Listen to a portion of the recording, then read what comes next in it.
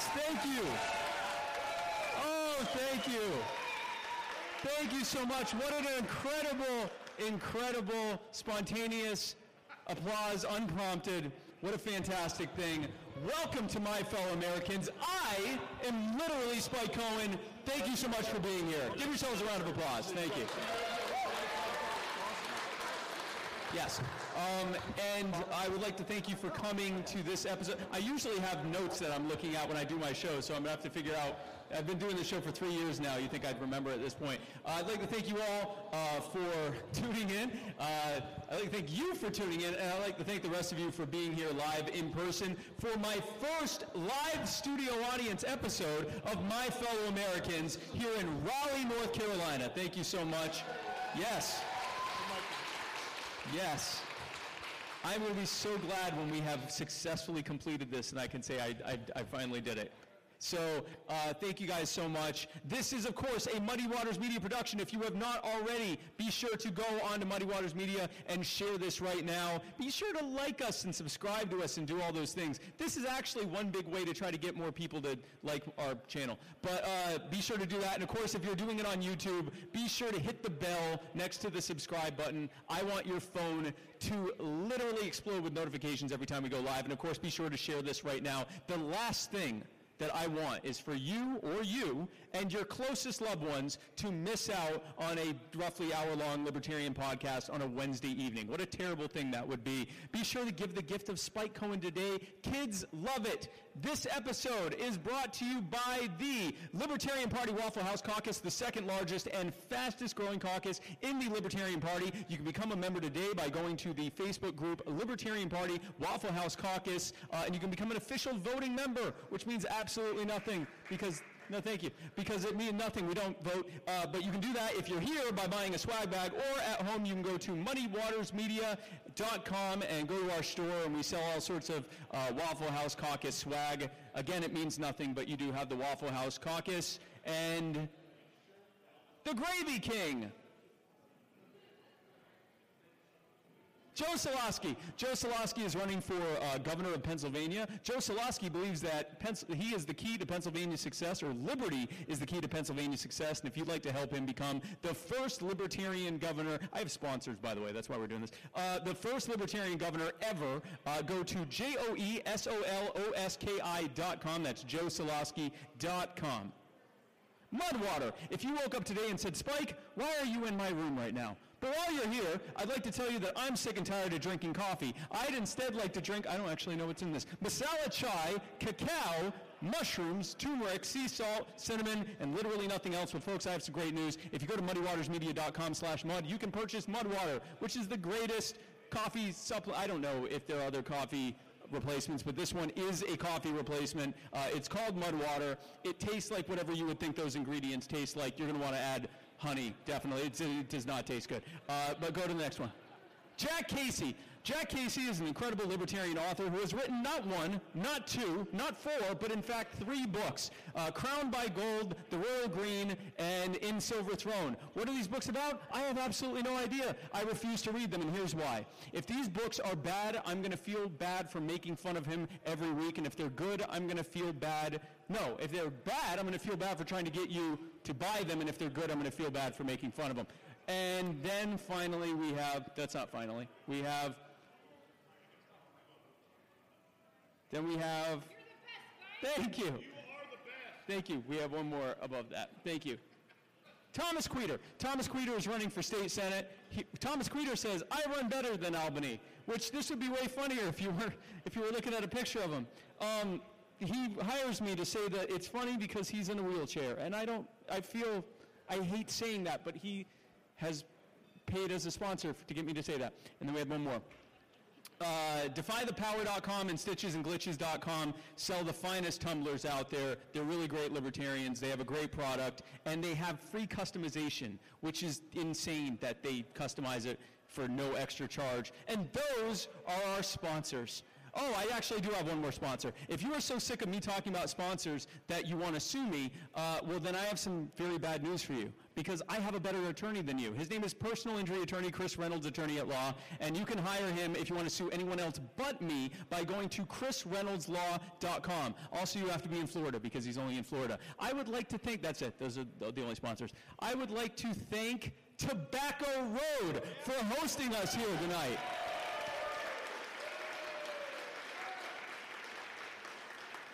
And finally, I would like to thank Mr. Joe Davi. He does the intro and outro music to every episode of My Fellow Americans. That's Jodavi. Check out his music on Facebook. Check him out on SoundCloud. Go to his Bandcamp, jodavimusic.bandcamp.com. Buy his entire discography. It's like $25. He just dropped a new album. It's like 3 years worth of work. It's some of the best music you'll ever hear. Thank you so much, Joe Davi. Shout out to Taron Turks' Mominum as always. Folks, I am now live. This is usually when I would introduce my remote guest, but I actually have the guest here right now, and we're going to bring them up right now. They are the chair and vice chair of the Wake County Libertarian Party. And just to give a little perspective for those who aren't in Wake County right now, I am here at the Wake County Libertarian Party meeting, which has probably, this is like your regular crowd? We have 10,000 people here. You can hear them right now.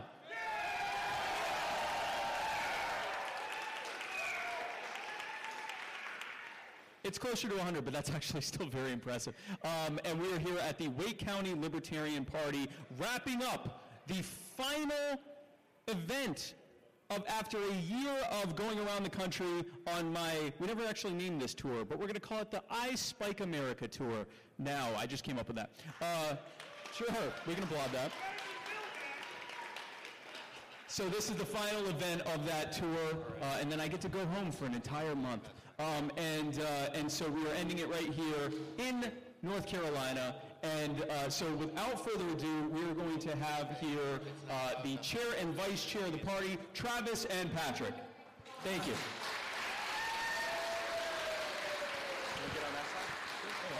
Thank you so much for having me. Thank you. Having us. Yes, I'm happy to. And Patrick, I'm sorry, what's your last name? Bowersox. Patrick Bowersox and Travis Grew. Tell us a little about yourselves.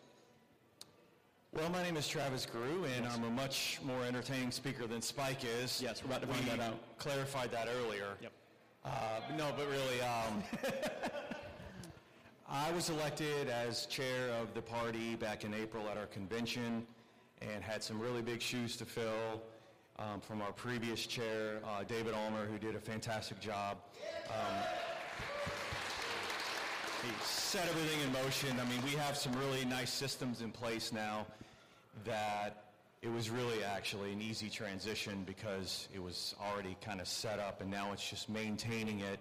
It's kind of steering the ship of something that was already really big and already good and already working, and now we're just rolling with it and doing events like this. So that's awesome. And Patrick, would you like to speak? Oh, yeah. I got involved around 2015, 2016. Came to Meetup. Was kind of I grew up up north. I was kind of a Republican up north, and I came down here and was kind of more of a Democrat. And I just found out that hey, I'm a libertarian. I'm neither. That's There's awesome. a reason why I disagree with both so much. Who here's journey is very similar to that? Like, you're around Republicans and you're like, I'm definitely not this, and then you get around Democrats and you're like, I'm definitely not this. Mine was a little different. I was around Democrats and I was like, I'm definitely not this. And then I was around Republicans and I was like, I agree with most of this, but none of the people we're voting for are actually doing any of this. So then I made my way here. And well, thank you. Thank you. So tell us a little about what Wake County Libertarian Party's goals are for this next year. We just had an incredible election where the American people have shown they're sick of everyone. They're certainly sick of the status quo. Record number of people that voted Libertarian and many more that just voted for whoever wasn't in charge at the time. What is the Wake County Libertarian Party looking to do to be able to take advantage of that unprecedented desire for an alternative?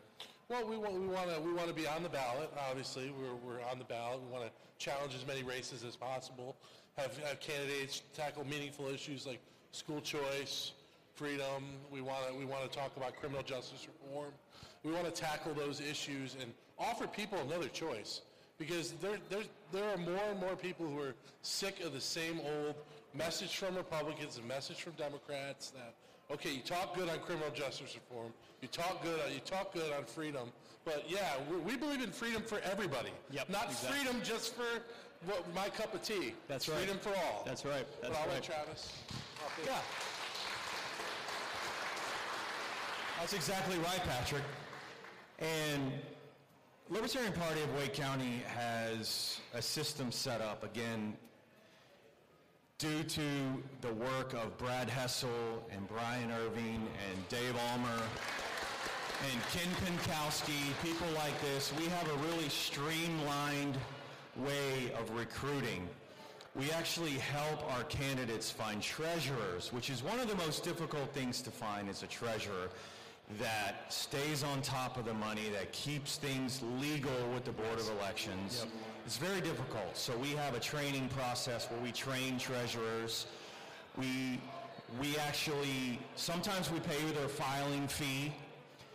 We set up headshots so they can have a professional photo, so they can send to the Board of Elections and use it for online presentation. We set up their website. We do their graphic design, so we're actually doing the graphic design for their yard signs, their door hangers, their rack cards, all of these things. We have a streamlined way of doing things, so it makes it very easy for candidates to run in Wake County. We make it easier than the state. We're recruiting all the time, and we're finding the best candidates possible for that district, Senate, or House, and we run a lot of General Assembly candidates. And I'm really thankful for the systems that are in place, because it's easy to run as a candidate in Wake County because of what is set up. Yep. And people like Brad Hessel has come in and really streamlined this effort, and I'm just so thankful for it, because running candidates is what Wake County does, and we appreciate the systems that are in place right now. Absolutely. I can tell you firsthand, Brad and David and others are the reason that we're doing this in the first place, the reason yes, sir. that we were able to put this together, the reason that we were able to live stream it simultaneously and have all the AV and everything set up. So huge round of applause to them, because they're fantastic. Yeah. They deserve applause from every single one of the 10,000 people who are here right now. 10,000. Now, we have 10,000 people here, and so what would you say? People are here right now, and they're saying, what is it that I can do to help? I can hear you, I can hear your thoughts. What is it that I can do to help the Wake County LP? What do you need folks to do to be able to help get involved? They're already here, they've made the first step. And the people at home, you've made a slightly smaller step of being at home, but you are here live, so what can people do to help the Wake County LP? Besides, yes, share dank memes always.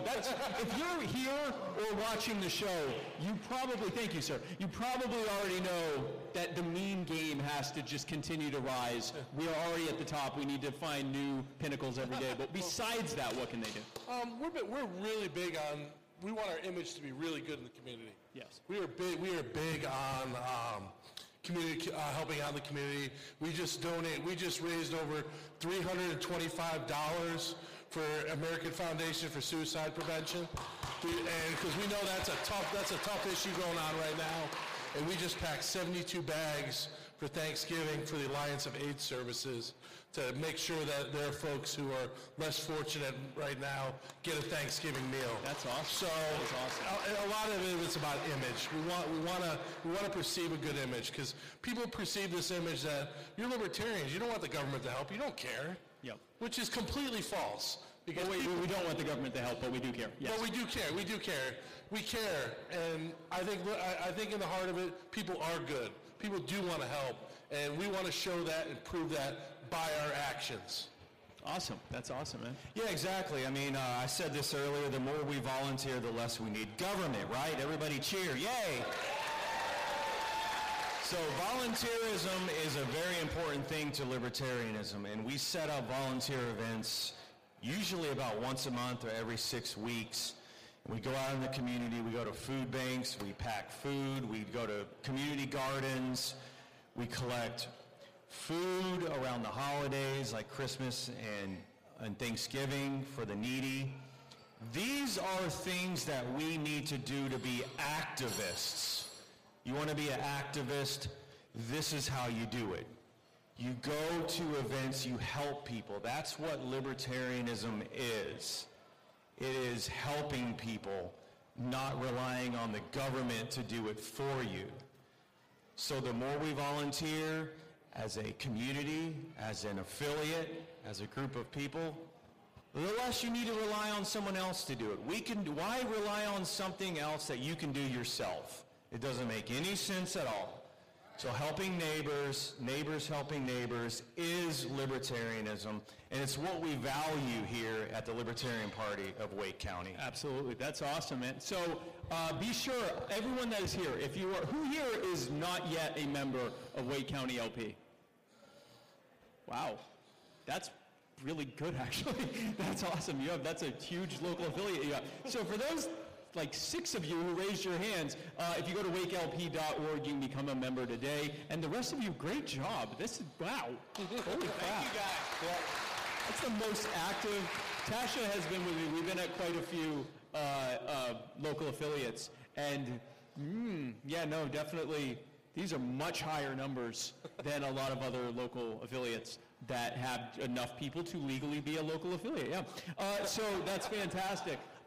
So guys, thank you guys. And I wanted to thank you firsthand, not just for how hospitable you've been to me and to Tasha, not just for everything that you guys have put together, but more important than any of that, the work that apparently 98% of you are doing here in Wake County to work to set this county and this state and this country free. I thank you so much. Thank you, man. That's exactly right. And listen, you're right, Spike. We can't do this without all of you. Yep. This is not the executive committee show. This is not the Libertarian Party of Wake County show. This is because of you guys showing up on a Wednesday night when you could be watching your favorite show, but instead you show. You are watching it, first of all. I forgot. This is their favorite show. It's true. Let me rephrase that. To be live on your favorite show, you guys showed up. So again, thank you, Spike, for showing up. We have some special gifts for you later. So. I'm scared. It's good, yeah. Thank you so much for showing up and for watching and for coming, Spike. We appreciate it, man. Thank you. I appreciate you, Thank man. you so Thank much. you, Patrick. Thank you, man. Thank you, guys. Travis Gruen, Patrick Bowers. Bowersox? Yep. Did it. Bowersox. Thank you guys so much. By the way, this is a big deal to me too, folks, because my wife never watches my show. And she's not only watching it right now, but she's a part of it. So give her a round of applause. Tasha Cohen. You may not have heard of her. You may not have heard of Tasha. Yes, see now it changed to what happened to You're the Best Spike? That was way more appropriate. Yeah, my wife is a fantastic person, and I never get to brag on her much on my show because she doesn't watch it or come on it, so it wouldn't matter anyway. But since you are here, I want to thank you. You have been with me almost every day of this tour, most of them. There have been a few that you took off because you're a normal person that wants to be at home for brief periods of time. And you are incredible. You are not too bad looking. You're fairly attractive. You're a fairly attractive woman. And you are kind and gracious and every other adjective I can think of. And we recently, folks, celebrated our 14-year anniversary of when we first met online. This, of course, this was a round of applause congratulating my wife on meeting me. Twice. No, she said yes twice, but yes. We met on a Christian dating website. What was a Jew doing on a Christian dating website? I was looking, what everyone else does. I was looking for a nice Christian girl. But thank you again. I love you very much, and thank you for being a part of this. I really appreciate it. Folks, We are now going to do Q&A because I can get up here and talk for an impressively long amount of time, which frankly is eating into my time, which is increasingly the biggest part of my schedule of bullying federal agencies on social media. And police departments and media outlets, but mostly federal agencies and Joe Biden. But I think it's way more important to hear what you have to say and what your questions are and to give you an answer to that. I think that matters a lot more than whatever pretty speech I come up with, as pretty as they are. So I will be happy to answer any questions here. It is, what time is it now? It is 8:24, so we'll go about an hour, give or take, and then we'll wrap up, and that way everyone can hang out and get pictures and autographs and buy swag bags. Oh, I just realized I didn't tell you the third part. So you said you wanted to help the party and you wanted to bring home swag to your family, but there's a third part of that, showing all the other state and local affiliates that they suck compared to you. Well, here's how, right? Yes. So here's how we can do that. I have a not-so-friendly competition going for which state or, I guess, local affiliate buys the most swag bags. Now, North Carolina previously held the record with 65, but then Michigan beat them. Yeah, Michigan. Of all the state affiliates, Michigan has the record right now with 69 of them. They bought 69 of them.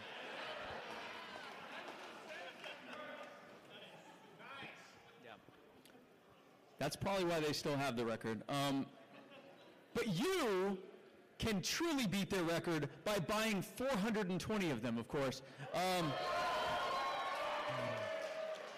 But seriously, if everyone in here bought one, we'd easily beat that record. So be sure to buy swag bags because all of the proceeds go here to Wake County Libertarian Party. So let's help the local party here. But with that, I will take any questions. And I guess, what are we going to do? Just have people raise their hands and you'll walk over? Okay. So raise your hands nice and high, and this lovely gentleman here will get to you, and we'll just go one-to-one. Hey, man. And say what your name is, too, when you ask. Hi, Spike. My name's Guy Meilleur. Meilleur is French for better. Yes. So I'm better tree care, but I've also been a libertarian since '76 and candidate. And I don't know if you've heard, but we have a blue dinosaur retiring. David Price is no longer going to be representing us in the U.S. House of Representatives. Okay. Good. No, that's good. For good or bad. So I'm wondering what you might advise an impending prospective candidate to fill that House District 2 seat coming up in the next election cycle. What do you think is important for someone to feature when they're running for U.S. House of Representatives? Absolutely, guys. So I will tell you, a U.S. House of Representatives race is similar to a local race. It's usually a much bigger district, or sometimes not that much bigger district than someone running for like city council or something else. But you're running in your area. Unless you're gerrymandered, and then you're running like 15 different areas that are connected by a 2-inch long line or whatever. But for the most part, you're running locally, and you're running on the issues that people care about there. So I think the first thing you need to do before you even run is you need to figure out what are the people most concerned about in your area, whatever that area is. And honestly, you can apply this for running for anything, but we're doing it for House. What are the people in your district? What are their major concerns? Because you're not running on what you care about, you're running on what they care about. You're running on because their first question when they're considering you, whether you're in front of them or they're looking at an ad, the only thing they're thinking of is, why should I vote for this person over the incumbent or over whoever else is running? And in order to be able to answer that, you have to have good answers for the questions that they have, for the concerns that they have. So, number one, identify those top 2 or 3 things. We already have the answers. That's the beautiful thing about being libertarian is we already have the answers for everything. There's nothing we don't have an answer for. That's why it's also the annoying part of us. But it's what makes us good for running for office. But we need to identify what they care about and have good messaging for all of those things. have a good, clear way to address their questions with your answers. And then from there, it's the basic stuff, man. It's get out in your community, and don't wait to do that when you decide you want to run for office. Be doing that already. Be involved in your community. Be involved in charitable efforts. Be involved in different community groups. Be involved in activism with other groups, not just with the LP, but with other groups that might have common cause with you. Groups that are against lockdowns or mandates. Groups that are in favor of criminal justice reform or ending the war on drugs. Groups that are in favor right now, big groups right now that are fighting these mask mandates in schools. Soccer moms that have never been politically active a day in their lives, and now they're all over the place. We want to weaponize the soccer moms, okay? So be sure to get out there and be a part of that. These are the types of things that you do when you show Second Amendment groups. There are all sorts of different groups you can get together with and show that you're an active and vocal member of your community and have the best answers for them. And that's really the best way to do it, man. Those are the main things I would say. You can applaud that, sure. There are experts that will be able to tell you better things about advertising, better things about social media, better things about branding and all of that. I'm a how to talk to people and message and how to get in front of people guy, and my things are get involved in your community, have good answers for their questions, and that's pretty much the best thing I would tell you there. Do we have any other? Question over here on the right. Sure. Spike, over here. Oh, hi. Hey, Spike. All the way to the right. Hi. Isaac Friedman. First, I want to congratulate you on becoming a living meme. And my question for you is, which Facebook profile are you most proud of trolling? Oh, wow. ATF, yeah. No, ATF, yeah. Thank you, Isaac. Thank you. So, it is the ATF, and not just because I've had my biggest dunks on them, but it was there that I first discovered just how powerful bullying federal agents on social media could be. Because it was like 2 a.m, and they posted some nonsense, and someone tagged me in it, and I wrote, we're going to abolish you, and, you better run, or whatever I wrote, and it was thousands of people that responded to it. And what was crazy about it is most of them weren't already libertarians, and the way I know that is let's say I had 6,000 responses to that. I had about 5,000 new followers after that too. And again, I know it had to have come from that because again, it was 2 a.m. So it wasn't anything else I had just put out that had caused that. And I realized that this was an incredibly powerful tool.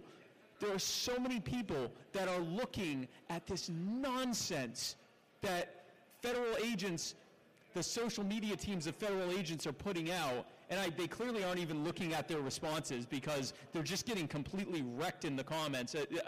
I've never seen more profound ratios happen than from federal and state and police agencies across the country that put out their stuff and don't even realize what the response is. But that's good. It shows how tin-eared and out of touch they are when we show up and dunk on them, and everyone's like, yeah, I agree with that person, whoever that is. And that works, and it's been working incredibly. And I'm now doing it not just on Facebook, but I'm doing it on Instagram and Twitter too. I'm getting similar results. So thank you for that question. Who's next? We have. Hi. Hello. I hate these things. So Wake County schools aren't serving in the cafeterias right now, right? Yes. So you have thousands of kids not being fed.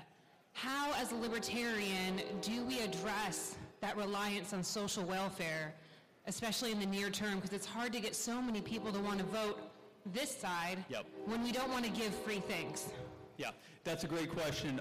So the best way to talk about, first of all, and this is my personal opinion on this, my top priority, if you consider, well, let me start with the first time that I actually heard messaging that was libertarian that connected with my concern about libertarianism and social welfare, because coming out of being a Republican, I thought that there probably still, the government had to be somewhat involved, right? Because there are people that still have need, even if you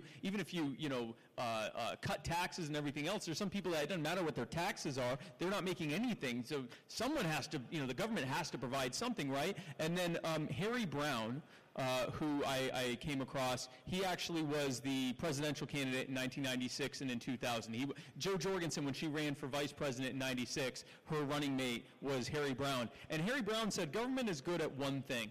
They go up to someone, they break their legs, they steal their wallet, they use some of the money to buy them some crutches, they keep the rest for themselves, and they say, hey, look, if it wasn't for me, you wouldn't have these crutches.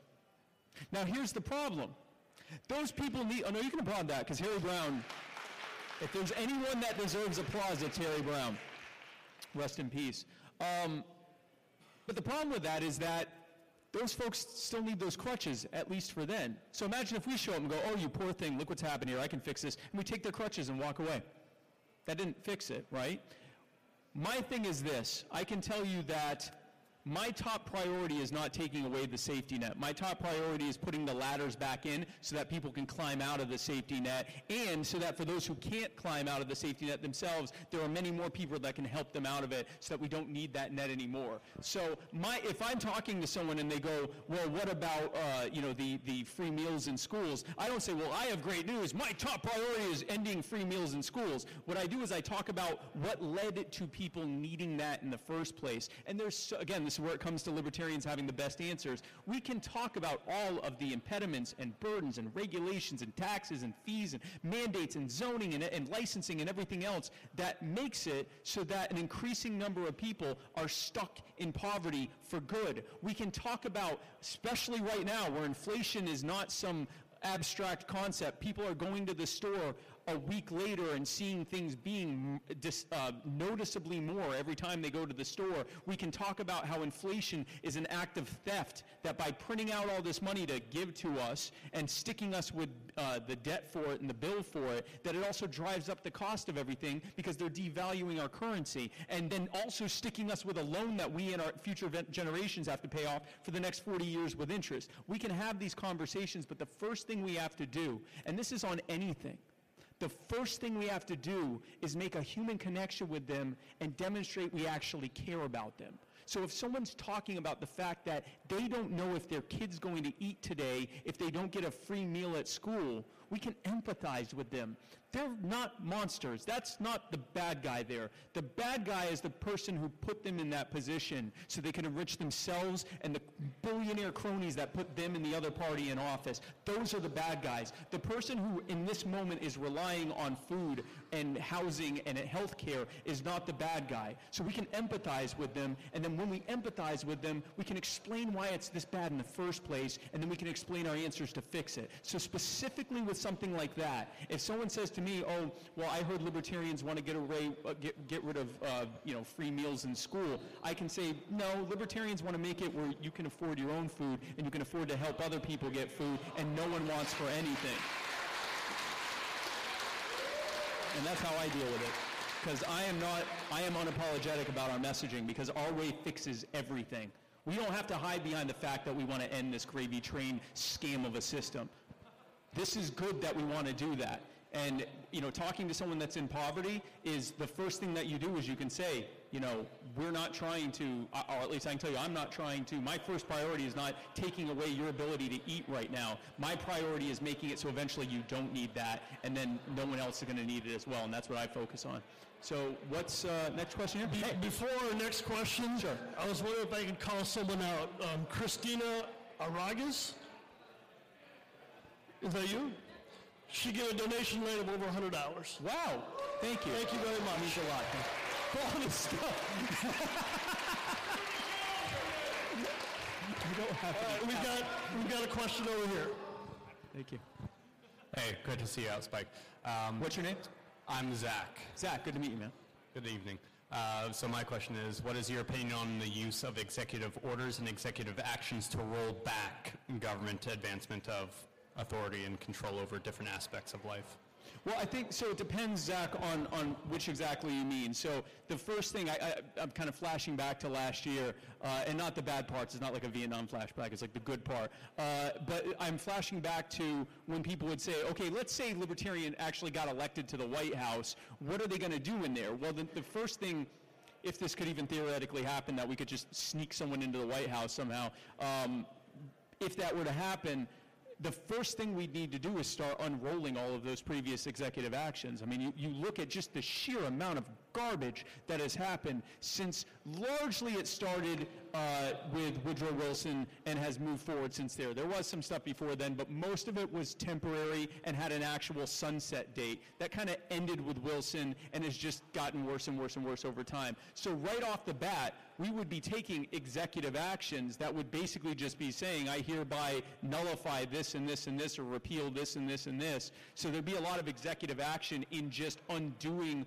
all the bad previous executive actions and orders. Outside of that, I think there are probably some places where you could look at something that government is currently doing, like a federal agency is doing, because they created their own regulations, because Congress abdicated all of their authority to them so that they could do that. And so, you can clap for that. That's a big problem, is the federal, when they talk about the deep state, what they're really talking about is the administrative state. The fact that the Congress decided that they'd rather just pass an omnibus bill about once a year and just leave it to the agencies to handle everything with no accountability. So another executive action could be clarifying things. Like, for example, saying, yes, I was looking at these ATF regulations here, since we're talking about the ATF. I was looking at these ATF regulations here, and I see all these different things on capacity and length and the means of which they're being shipped and all these other things. But then I'm looking at the Second Amendment, and it turns out that the right of the people to keep and bear arms, it says right here, shall not be infringed. So, again, I know how to do applause lines. And it says that it shall not be infringed, so I'm putting up an executive order nullifying all of the previous regulations and orders of the ATF and ordering the ATF to do its enforcement according to the exact wording of the Second Amendment. So that would be an example of an executive order that would greatly set people free. And there would probably have to be a lot of that. Now, with that being said, and I don't think this was originally part of your question, but it has to be talked about whenever we talk about the hypothetical libertarian president.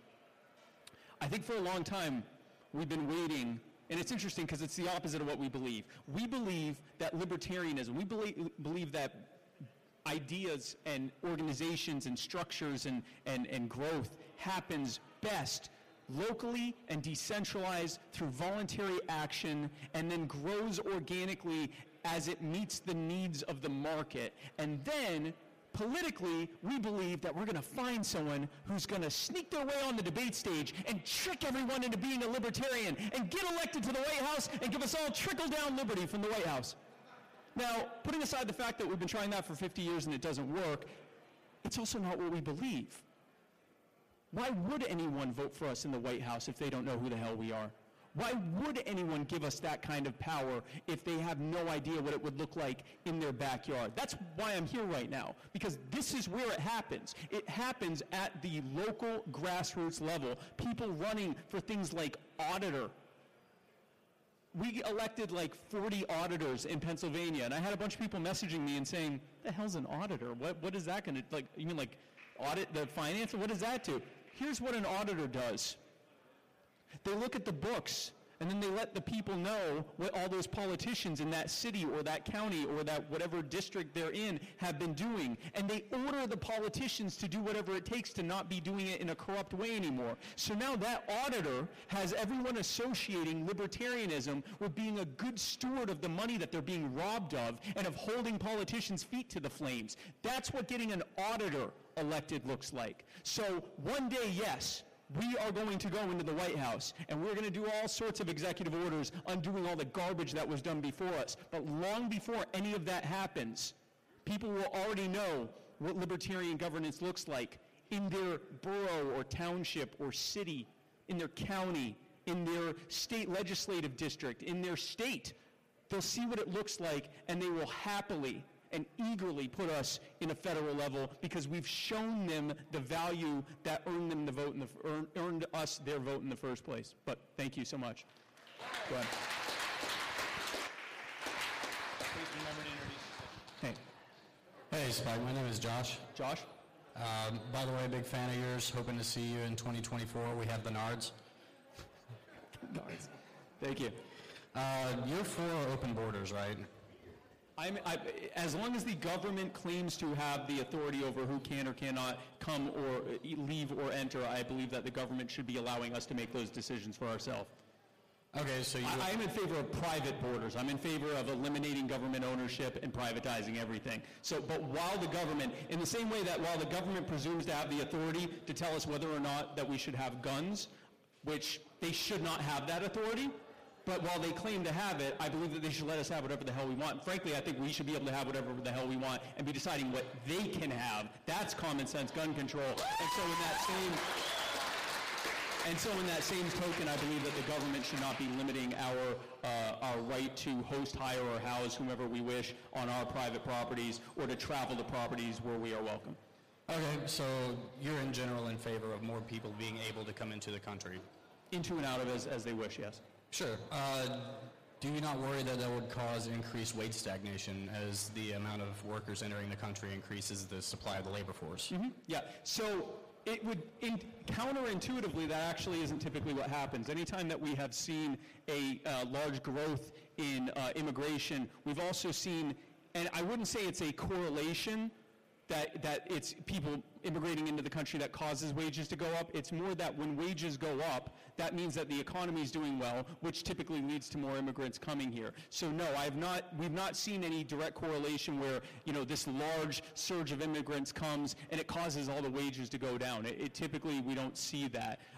So that isn't, if I saw that every time there was some, a large number, because that's also not really how it happens. We tend to think of this like there was this big wave of immigrants that came in over a 2 or 3 year period of time, and it's not. It's sort of kind of like a steady flow of people that are coming here. So we haven't really seen that happen, so that hasn't been a concern of mine. Another question that comes up a lot, I know you didn't ask this, but another one that'll come up a lot is, what about the welfare state, right? A lot of people that are coming here are poor, and, does that mean that the welfare state's going to go up? Well, putting aside the fact that a immigrant is actually 40% less likely than a native-born American to end up being on an assistance or entitlement program, let's just take a step back and think about what we're saying. That in order to reduce the welfare state, that means that we should give government a power to stop or limit something that otherwise is a peaceful human action that doesn't affect anyone else. What else would we apply that to? Would we say that, for example, we shouldn't let people own guns if they're poor because if they had guns, and if they got shot, then we'd end up having to pay for their health care? Or even more so, would we say that drugs should continue? I heard someone say drugs. That the war on drugs should continue, because if you're on drugs, you're more likely to not be able to hold down a good job. Or would we say, for example, that the biggest contributor, even during COVID, the biggest contributor to healthcare costs in this country continues to be weight and age?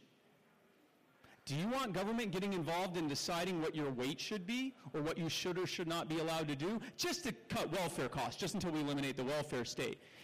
If you don't look at anything else and say, yes, I would like government to limit that just to reduce the welfare state, because A, we know that they have no right to do that, and B, we know it won't do a thing to stop it, then why would we give them the power to limit immigration to reduce the welfare state, especially since we know, A, they don't have any business doing it, and B, they've done a garbage job of it. They've spent billions of dollars on border security, and we still have millions of people that are here illegally, so that didn't work.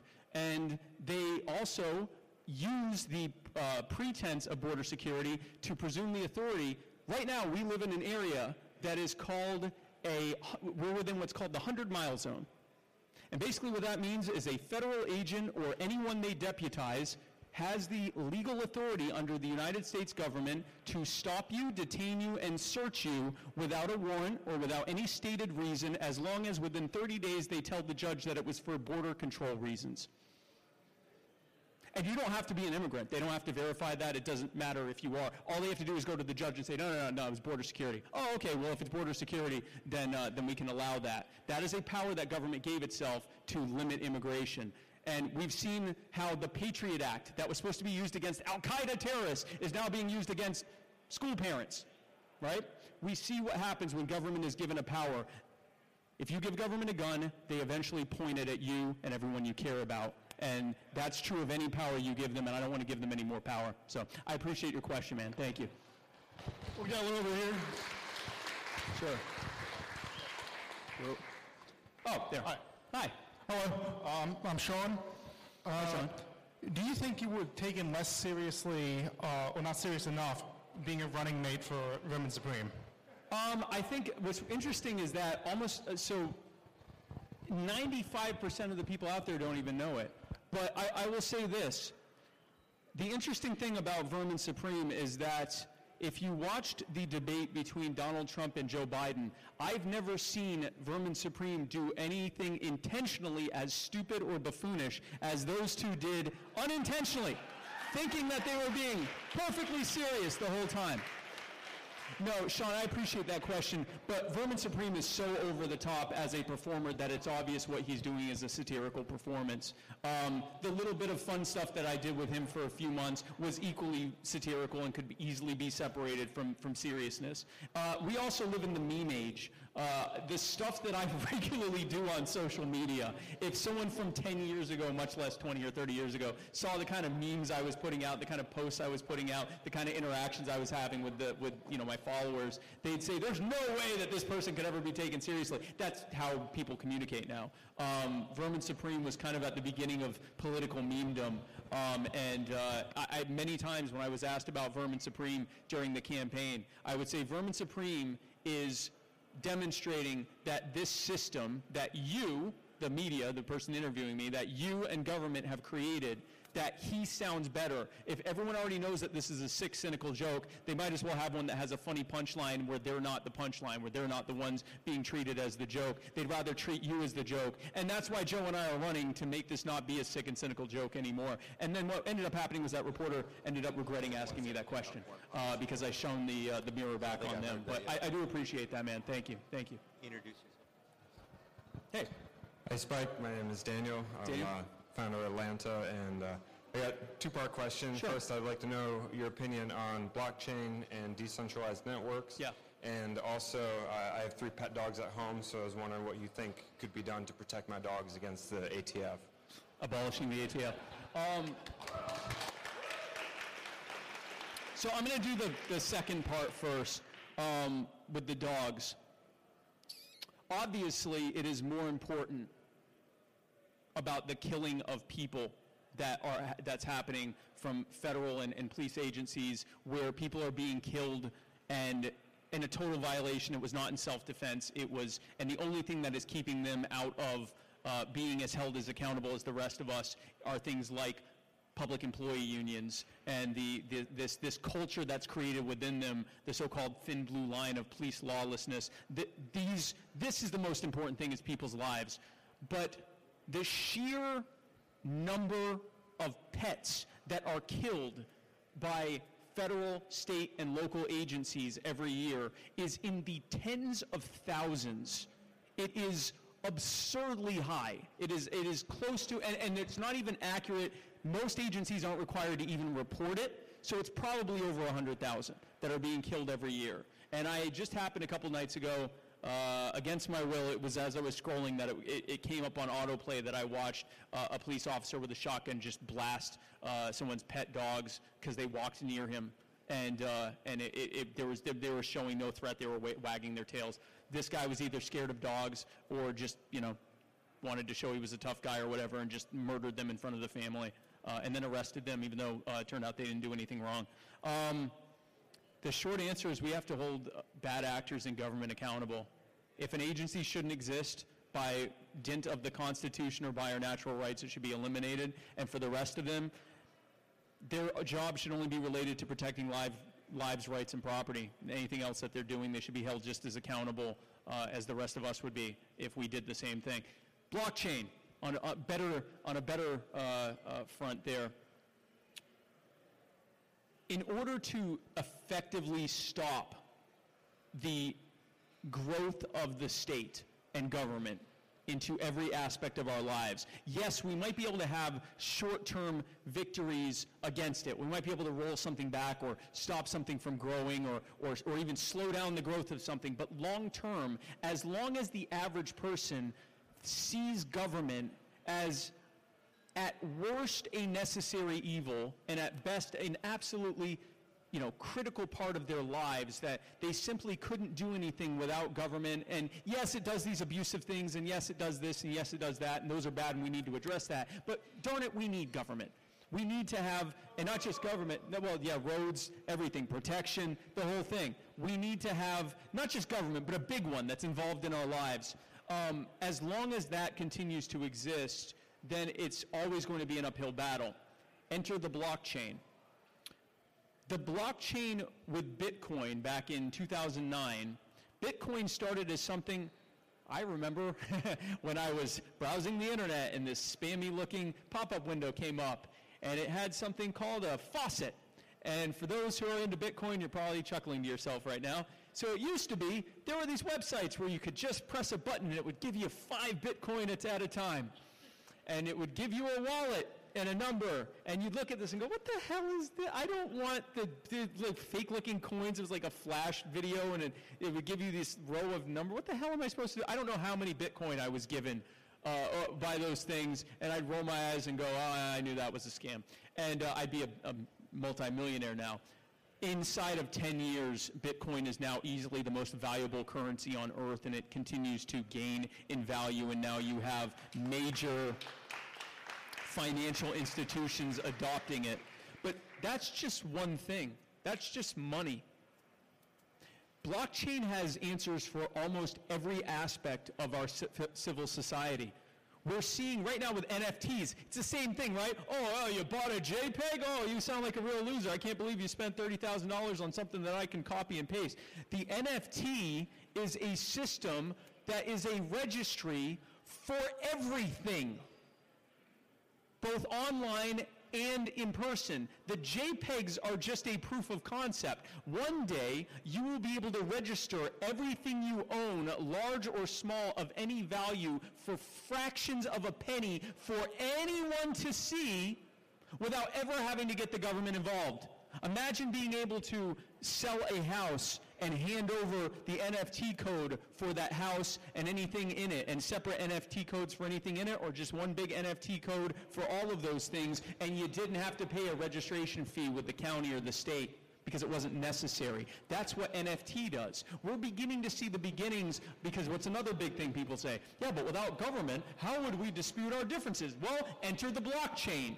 Blockchain is creating blockchain-based dispute resolution systems that use peerless and trustless systems to be able to come up with better outcomes, and this is being tested by third-party groups, better outcomes than you would get in court, without having to pay court fees, without having to leave your house. And you're only bound to it to the extent that you can't participate in that blockchain anymore unless you abide by whatever ruling that they did.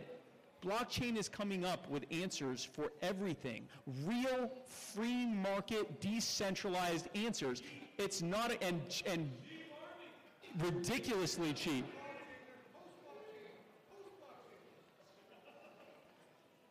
I didn't hear what you said. I agree, though. I agree. Yes, it is. But so when it comes to blockchain, it is providing all of the answers. And DeFi in general, because I know there are different models that are out there, but decentralized networks are the future. And it is going to become, there is going to be one day, where the only thing that has anyone think that there's any need for an actual state-level government, an actual state, is the fact that they'll kill you if you don't participate. And the moment that becomes their only reason for existing, not that they help you in any way, but that they'll kill you if you don't participate, that immediately gets rid of any legitimacy it may have claimed to have. So I'm very much, I believe largely what we are doing right now is harm reduction as decentralized networks continue to grow and mature to a point where more and more people are going to realize the folly of their ways in believing in what we call the cult of the omnipotent state. So thank you for your question. I appreciate it, man. Thank you. Go ahead. Hi. Hey, I'm Dylan. I'm 19, and so I was a Republican last year when we decided to vote, and that was pretty much just because of my family. And most of the kids my age and friends older and younger, due to public schools, family, whatever, they're gonna vote for either the Democrats or the Republicans. And I don't know how to spread the word or how to get people interested and just how to bring people into the Libertarian Party, especially like kids my age. You know, how do I get them interested? How do I get them off the idea that what your parents taught you might not be the best for you? You know, memes. So and I'm not joking. So there are two different interesting, largely two people fall into two different groups. There are the people that are somewhat set in their ways and they have to be disabused of it through experience. We can be there to meet them where they are when they get there, but you've got people, they've been told you either vote Republican or Democrat. You're not going to throw your vote away for a third party. Of course, I would say that throwing your vote away is voting for the people who created the mess that we're in right now. And every year, 2 years, 4 years, 6 years, whenever their term is up, they go, hey folks, me again. I know I created that giant mess, but I promise if you vote for me next, one more time, I'm going to fix all those problems I created. I promise. And if you don't vote for me, you're going to get this guy over there that I work with every day to make messes. Some people need to be disabused of that. People your age aren't really married to that. It's an interesting thing. It's like slowly over time, people just resign themselves to the two-party system. But at your age, a lot of them, really the only obstacle we have there is they haven't heard of us. That's really the only obstacle. They don't have all this garbage in their head about how you're either going to vote blue or red or any of that. Most of them, I mean, some do, but for the most part, whatever they're hearing sounds stupid, and they don't have decades of just being told it and conditioned it over and over again. So that's how we reach them, and that's why I'm on TikTok now. So I can go on there and say, hi, fellow kids, I too am young. I'm technically a millennial. I'm just a very, very old millennial. But no, engagement on social media and engagement in person is the best way to reach everyone, but especially the people who already look at this system and they're like, this looks stupid. And it's actually younger people that are the most likely to actually recognize that right off the bat. So memes, and tell them to follow me on TikTok. Those are the big ones. But thank you, man. I appreciate it. Hey. Hi, Spike. My name is Ira Hopkins. Ira, yes. I currently serve 4 years in the United States Air Force. Thank you.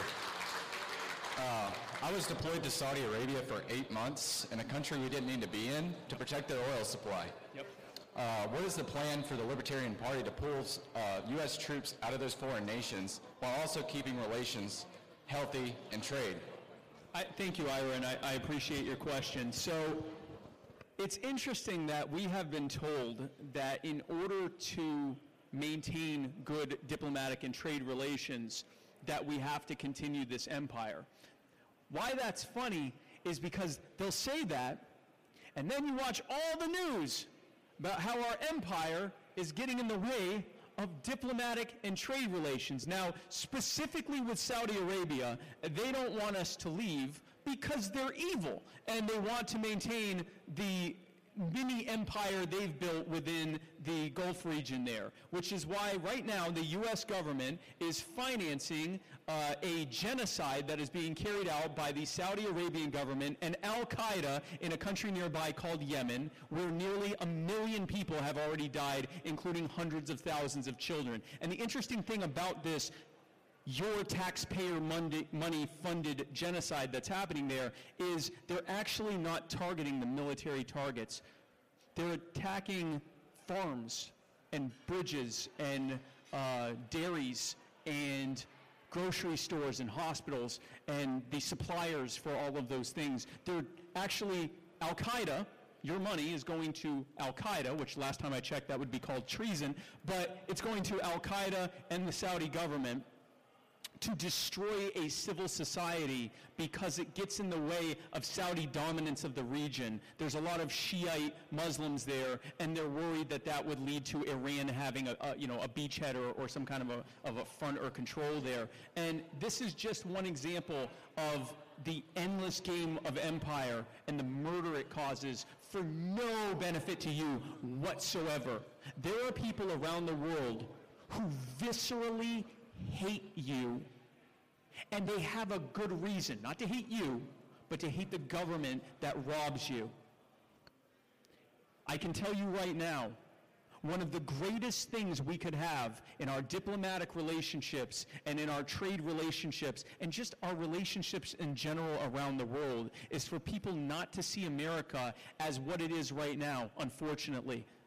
A country whose government is committing genocides and destabilizations of governments and destruction and invasions and bombings and drone bombings of children, all sorts of terrible things around the world. That does not make us safe.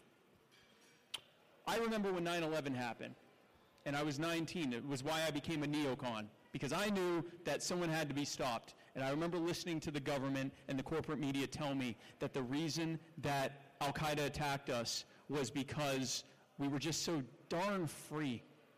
And it was because of our Western, secular, Judeo-Christian, whatever that even means, our values, whatever those were. And they would use examples like, Western women wearing tight jeans. And I thought, well, what a terrible thing. I love tight jeans. Why would maybe they just haven't seen it right. Maybe they should just look more. And what I realized, if you look long enough, you start to like it. But then I realized something. After I was no longer, as I was starting to listen to people like Matt Kibbe and Ron Paul, who I had been so annoyed by for so long, and I actually read what bin Laden wrote, and I read what, what's that guy's name, Ayman al-Zawahiri, and all these different people in Al-Qaeda, what they wrote. They didn't write anything about jeans. They would mention our decadent culture, but it was a footnote. It was because of the endless empires. It was because of Operation Ajax, where the Eisenhower administration bombed a country and invaded it to reinstall a brutal dictator that they had finally gotten rid of and had an election and replaced them with someone else, because we were afraid that that government might cut off our supply to oil. It's because of things like this that make people join groups that they would have never otherwise even thought of joining, in the vain hope that they might get to kill one of us. The visceral hatred that comes from murder and genocide and endless empire. When we end that, we will have better relations. We will have more trade. We will not be wasting trillions of dollars, and more importantly, we won't be using you as cannon fodder. And I'm sick of that. I am so proud of you that Ira, you and millions of other people in this country are among some of the best of us. And you signed up to protect and defend the Constitution and the American people against all enemies, foreign and domestic. And I am sick of our domestic enemies using you as cannon fodder. So, I appreciate it. And thank you. Right back here. Here we go. Hi. Hey, Spike. I got two quick questions. Sure. What's your name? Ryan. Ryan? Yes, sir. Okay. If you run for president, are you worried about the deep state digging up and releasing your mixtape? And actually, yes. If you run for president and Dave Smith also runs for president, how do you foresee your campaigns working together to spread liberty in our lifetime? Yeah, so, okay. So, and Ryan, thank you for that. I've not made any decisions for 2024. It's honestly something that I haven't spent a lot of time thinking about. My main goal right now is getting 1,000 libertarians elected by, I actually started this goal at the beginning of this year to get 1,000 libertarians elected by the end of next year, and we're already almost 200 on the way to that during an off year. So I'm feeling good about our odds. And honestly, I haven't ruled out running for president, but I will tell you that my desire to be the next person to get up there and run around the country and get 1, 2, 3, 4%, whatever, that's not a priority of mine. This isn't about me. It's about you. It's about everyone here. This is about growing the movement. This is about getting a world set free in our time. And if my running for the nomination or running for president or whatever is the best way I can be used to that end, then so be it. But there may be other and better ways to do it. And if that's the case, then I'll be doing whatever that is. And in fact, to that end, so to answer your question, I'm a fan of Dave. I love Dave. He's a friend of mine. We actually talk all the time. We're actually working on a friendly debate. More on that to come. We're going to be talking about something probably in the next 2 or 3 weeks. We're going to be going live. So stay tuned for that. I like what Dave's doing, and I'm glad that he's doing it. My mixtape, I actually am afraid that my mixtape will be unearthed. So if anyone can just remember what rap music was like in the 90s and early 2000s, and because at one point the party said, hey, why don't we do a thing where we can like do a fundraiser where if we can raise, $25,000, you'll release your mixtape. And I said, yeah, then the headlines will be former VP candidate releases mixtape with the N-word in it 7,000 times and the B word for women in it 10,000 times and references to violence against women and selling drugs and killing people and, all the good stuff that's in rap music from then. And my only response is, I didn't say it, they did. It's rap music. So no, I really hope that doesn't happen. But to that end, I do want to talk about what my goal is right now, what I'm working on right now. And it's something that I've been working on for a few months that I'm going to be releasing towards the end of this year. And it's called You Are the Power. And what You Are the Power is it is going to fill all of the gaps that we are never going to be able to fill with the Libertarian Party. And not because there's anything wrong with the Libertarian Party, but because it's not the right structure for filling those gaps. The Libertarian Party is a series of local and state and federal committees that are set up to comply with election law, federal and state election law. That's what it's designed for. And that's good. That's how we run candidates. That's how we get people on the ballot. We need that. We have been trying to turn it into the leader of the liberty movement for years now. And it's not going to happen because of its very structure. It is people that are trying to primarily work on making sure that we can stay on the ballot. What You Are the Power is going to be is a way for you to become a member of something and be the activist in your community. When you say, who is going to be the person to set my community free, the answer is you. And we will give you all of the tools and resources that you need to do that. We will line you up. We'll be able to give you a network that you can network with other people who want to help you, either locally or based on whatever it is that you're fighting for in your area that can help you with that. We'll give you all of the A to Z tools on how to do that. We will we're creating networks of other groups that are working on similar things that you can tap to be able to work on different types of goals. And it's basically going to be a one-stop shop for anyone who wants to work to set people free. That's what You Are the Power is going to be. Stay tuned. We're going to be releasing that probably within the next month. And but I hope I answered your question. That's not a primary concern of mine right now, but I do hope my mixtape isn't found. So thank you. Over here. Hey, how are you doing? Hey, Spike. My name is Anna. Anna, hi. I am not a member of Wake LP, and I have felt largely disenfranchised by the political system in general, jaded, just completely withdrawn. Yep. What is it? And I found myself in libertarian circles just for the discourse because I enjoy the conversation. But and the memes. Sure, no doubt. But what is it that fuels your optimism? Why get involved? And then the flip side is, how do you protect the altruism? How do you protect, that you want people that are infiltrating the government to remain altruistic in their intentions and not become corrupt and not even attract the corrupt attitudes that come with the power? Yes, Anna. So you just described why I only got involved in politics 2 years ago. Because I looked at the system and I went, okay, great. There are people that want to set the world free, but A, how are they ever going to be able to do it given all the odds and obstacles in front of us? And B, what the hell is going to stop them from just becoming what they replaced, right? You get in there and then you get that. Now, there's obviously no guarantee that's not going to happen, but here's what I will tell you. My optimism comes from the fact that when I look at every single revolution that's ever happened, ever, in the history of mankind, it started with groups of people that could have fit at this table, or maybe at these couple of tables here. It started with a handful of people who did not care what the odds are, and they kept fighting until they won.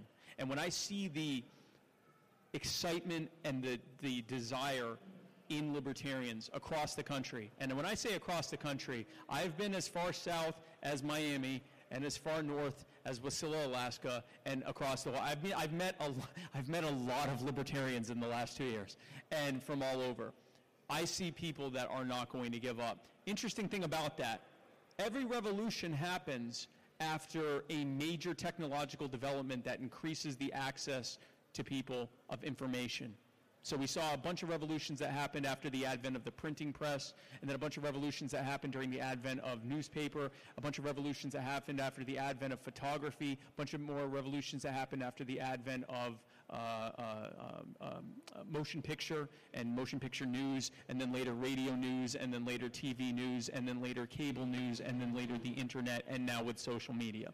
And we're now seeing this where as social media just continues to become greater and greater and greater, and the ability of people to simply pull out some device from their pocket or even on their wrist and find out anything they want is leading to revolutions across the planet. I think that we right now are able to share the truth in a way that we've never been able to before, and we're also, the silver lining of all the nightmares that we're going through right now is more people than ever are looking at government as a bad thing, or at least government in its current incarnation as a bad thing that is not helping them. And we are the only ones that have the right answer to that. Now, second part of that, great, we take over and then we end up just like them. Now what? That's why it is crucial to me, much more crucial than running for office, or even more crucial than getting libertarians elected, to change the culture. And that's what we're going to be doing with You Are the Power. It's going to be largely cultural changes. Because if we can trick or talk people into electing us, but they still have the same ideas, then either we're going to do the same thing everyone else is doing, which seems to be what they want, or we get replaced by someone who's better at pandering to them and lying to them and grandstanding on their suffering that they created. That's why we have to change the culture. We have to get people who right now see this government as a necessary evil that just needs to have some changes made. We want them to look at government and see what we see. A bunch of criminals, a bunch of sociopaths and liars and fools and cronies who impose themselves on us and come up with these solutions that all of us have to abide by, but they exempt themselves to, and they rob us to pay for and rob future generations to pay for. And if anyone has a problem with it, they're allowed to say it, but that's about it. If they want to actually try to opt out, they're going to have whatever level of violence needs to be used against them. We want people to see the same gang that we see. And that happens when we meet them where they are. So the long term, I don't know what's going to happen. And I would be the worst liar you'll ever meet to say, I am sure that libertarians are completely different from all of their human beings and that we're entirely uncorruptible. We see corruption in our own party occasionally. So to say that there's simply that's not true, we'd have to be lying about that right now. It has to be a cultural change. Politics is downstream of culture. Culture is downstream of our individual actions. And so I can only control who I am, and I can only control what I'm trying to do culturally for other people. I don't know what's going to happen, but I know that the alternative to fighting is just giving up. And so that's why I'm here. I can't give you a pie in the sky utopian answers are for people who let the government lead them around by their nose. I don't have any of those, but we will continue to fight. Thank you. Hi. Hi. I have a question. Hi. I'm sorry. What? Brad. Brad, she's in charge. Brad, you don't understand. She's in charge. Yeah, no, we've got however many minutes she says. Okay. But sorry, go ahead. Okay. So my quick question is Yes. that there's a lovely family who have a small baby that have to leave. Can you quickly just let them come in?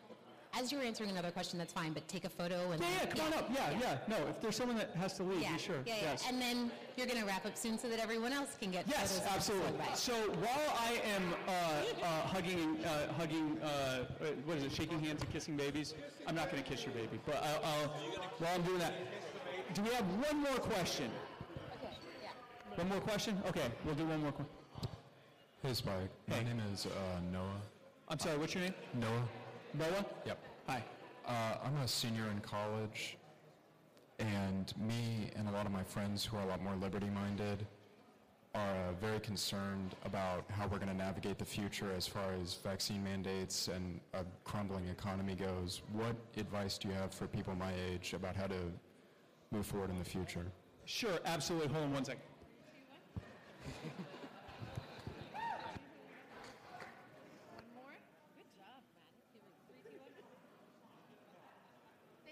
Thank you guys so much. So Noah, to answer your question, honestly, what I have to say to people your age is the same thing that I'm saying to everyone when it comes to these mandates right now. I can't make the decision for you whether to comply or not. And when I say comply, I don't mean get the vaccine or not. I also can't make that decision for you. But there are people I know that have gotten the vaccine, but they're still not complying with the mandate. They're still refusing to show, they're refusing to sign up for a vaccine passport. They're refusing to show proof of vaccination to be able to go in places. They've gotten the vaccine for own personal health reasons. They wanted to get it, but they're refusing to comply with the mandates.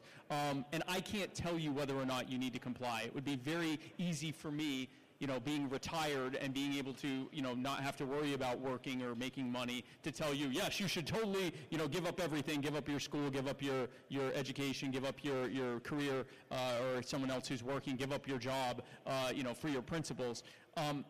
What I will tell you is this. That's a decision you have to make, not just on that, but on everything. On what other, because there are many other things that all of us, or most of us anyway, are complying with that are every bit as much an infringement on our rights. We've just gotten used to it, and we know what will happen if we don't. So I can't make that choice for you. What I can tell you is this. Today's compliance for a hope of reprieve or convenience will be tomorrow's sediment of things that people just comply with because that's the way it is. And you can think of, when the National Firearms Act was passed, that was seen as a complete act, and it was, an act of war against gun owners, and a total violation, which it was, of the Second Amendment. And yet, even some of the biggest gun aficionados out there make sure they're complying with the NFA, most of the time. They make sure they're complying for the most part because they don't want to get in trouble. But that at one point was, well, maybe if we comply with this during the gangland violence of the 20s and 30s, maybe they'll repeal it later. And now it's sediment. The flip side to that is there is no such thing as government power. That doesn't exist. We talk a lot about the power of the government. The government has power. The government doesn't actually have power. You have the power. When I say you are the power, that's a big part of what I mean. And here's what I mean by that. Government and its enforcers make up less than 1% of the population. It's different from state to state and country to country, but it's roughly 1%. And in this country, it's less than 1%. If even 2 or 3 or 4 or 5% of the population simply refuses to comply, it becomes functionally impossible for them to make all of the non-compliant people comply. They can't do it. By the way, that's why they rely on snitches. That's why they rely on snitches. That's why they rely on employers to enforce it. That's why they rely on anyone that they can drag in to become part of their petty tyrant system. They're acknowledging that you're the power. They're acknowledging that they can't do it without you. And if enough of us simply refuse to comply, it becomes effectively impossible for them to enforce. And the next thing that happens is all the other people look at us and go, well, if they don't have to do it, why do I have to do it? And that's when things go away. And government typically, not always, but typically, when faced with that, government will cede that ground and say, well, we've decided that's not necessary anymore. And the reason they do that is because the alternative would be showing that they don't have power. The alternative would be saying, no, you have to do it, and it not happening, and everyone realizing they don't have the power that they have. In fact, that's usually how governments end up being toppled, is when they have their bluff called and everything falls apart. So what I would tell you is that's a personal choice for you to make. And I will also tell you that to whatever extent that you are able not to comply, that is one more person that is moving towards it becoming effectively impossible for them to be able to tell us what to do and to hurt us in the process. Again, I don't do utopian answers, because if this had an easy package answer to give, we'd have already fixed it. The true answer is mass noncompliance, and that's a personal choice for each one to make. I can tell you there's a large and growing list of things I'm not complying with, but I'm also in a position where I can do so. You said that, I didn't say that. But I'm also in a position to be able to do that. So, folks, I just want to thank you. Before we're going to wrap up now, I just want to thank you all again for being here, and we're going to be wrapping up the show. We're not wrapping up the event because we still have some time. I'll be happy to take pictures, sign all these flags and shirts and swag bags and everything else. Be happy to hang out with you for a bit. But thank you guys again, and thank you for tuning in to this live episode of My Fellow Americans. We have a few gifts for you. Can we do this live? Sure. Awesome. Okay. Let's do it. All right. So, we're going to give you a shirt, first of all. Yes. Can you put this on? Is legalized lemonade stands? Can I live? Mm-hmm. Yeah. I mean, at least just over top of that, it would be cool. Sure. Hold on. Because we're going to try this. You know, you've heard about the whole lemonade stand thing where you have to be FDA approved if you make over a certain amount of money in your lemonade stand, or the feds will come shut down the kids' lemonade stand. So it's just an example of government overreach. Oh, here we go. Cameras out. Take pictures. This is good. Over the suit top. If you guys want one of these shirts too, they can be signed for $20. Nice. That is awesome. Yes. Thank you. Yes. I gave one to Tasha as well. Okay, good. She has Did one. you make her put it on? No. No, of course not. Because she's... Go ahead. Thank you. Okay. Also, there's more. Okay. Most people in the room have signed this.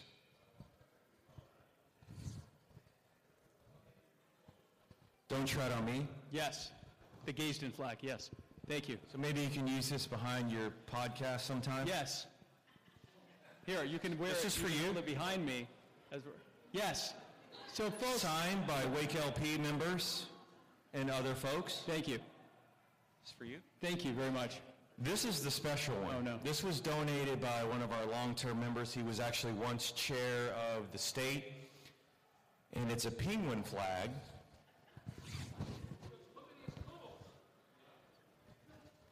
What is Brian, can you come up and talk about this flag for a second? What is the penguin? Please come talk about it for a second. Oh, LP was a Liberty Penguin? Okay. This is LP history. Back in the day, there was a lady named Ann Kaysen who developed the Liberty Penguin because Liberty is cool. Well, thank you. And several states adopted it as a mascot, including North Carolina. Because Liberty's cool. Oh, yes. And he's well dressed. Yes, I see that. Yes. Thank you very much. Thank you. Not a secret. Thank you. Mike, if you haven't signed these, there's still an opportunity to sign them. And also some gift cards for you. Wow. Money? You guys gave me money? Yes. Wow. It's part of the deal. Folks, you have to donate at least $100 more to offset the money. Well, thank you. Thank you very much. Thank you for coming. So I'll let you end it. These are for you. Thank you. Thank you very much. I appreciate it. Thank you. Wake County LP, give yourselves one final round of applause. Thank you so much. Thank you for everything. And thank you for tuning in to this fantastic episode of My Fellow Americans. Tune in tomorrow for Matt Wright on the Writer's Block. Friday night, tune in to Cajun and Eskimo from Bayous to Igloos. These are all real shows. Then on Monday, tune in to Mr. America, The Bearded Truth. Then tune in on Tuesday to the Muddy Waters of Freedom, where Matt Wright and I parse through the week's events like the chipper little middle-aged men that we are. And then tune in next Wednesday, right here, same muddied place, same spike time, for the next episode of My Fellow Americans, where my guest will be High Rez the Rapper. Folks, thanks again so much for tuning in. I'm Spike Cohen, and you are the power. God bless, guys. Thank you.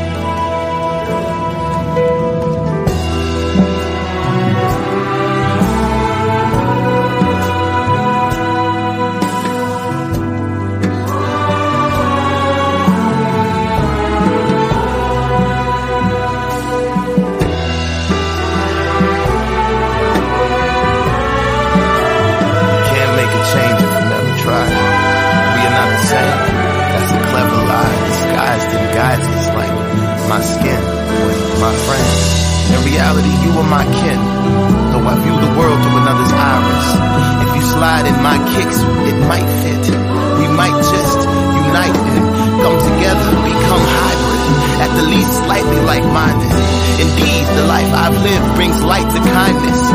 All you need is a sign. Put a cease to the crimes. Put an ease to the minds like mine.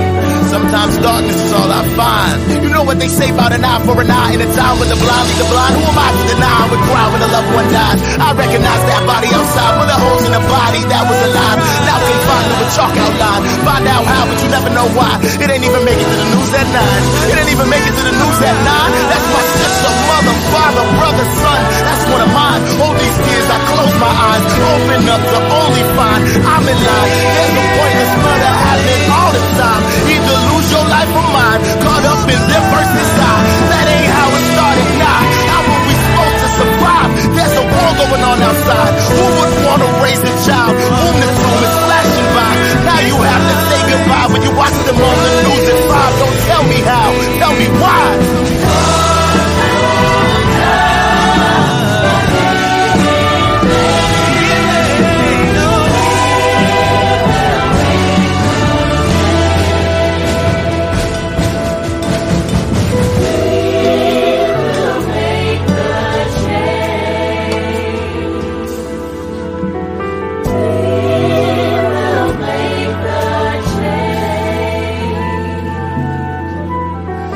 We will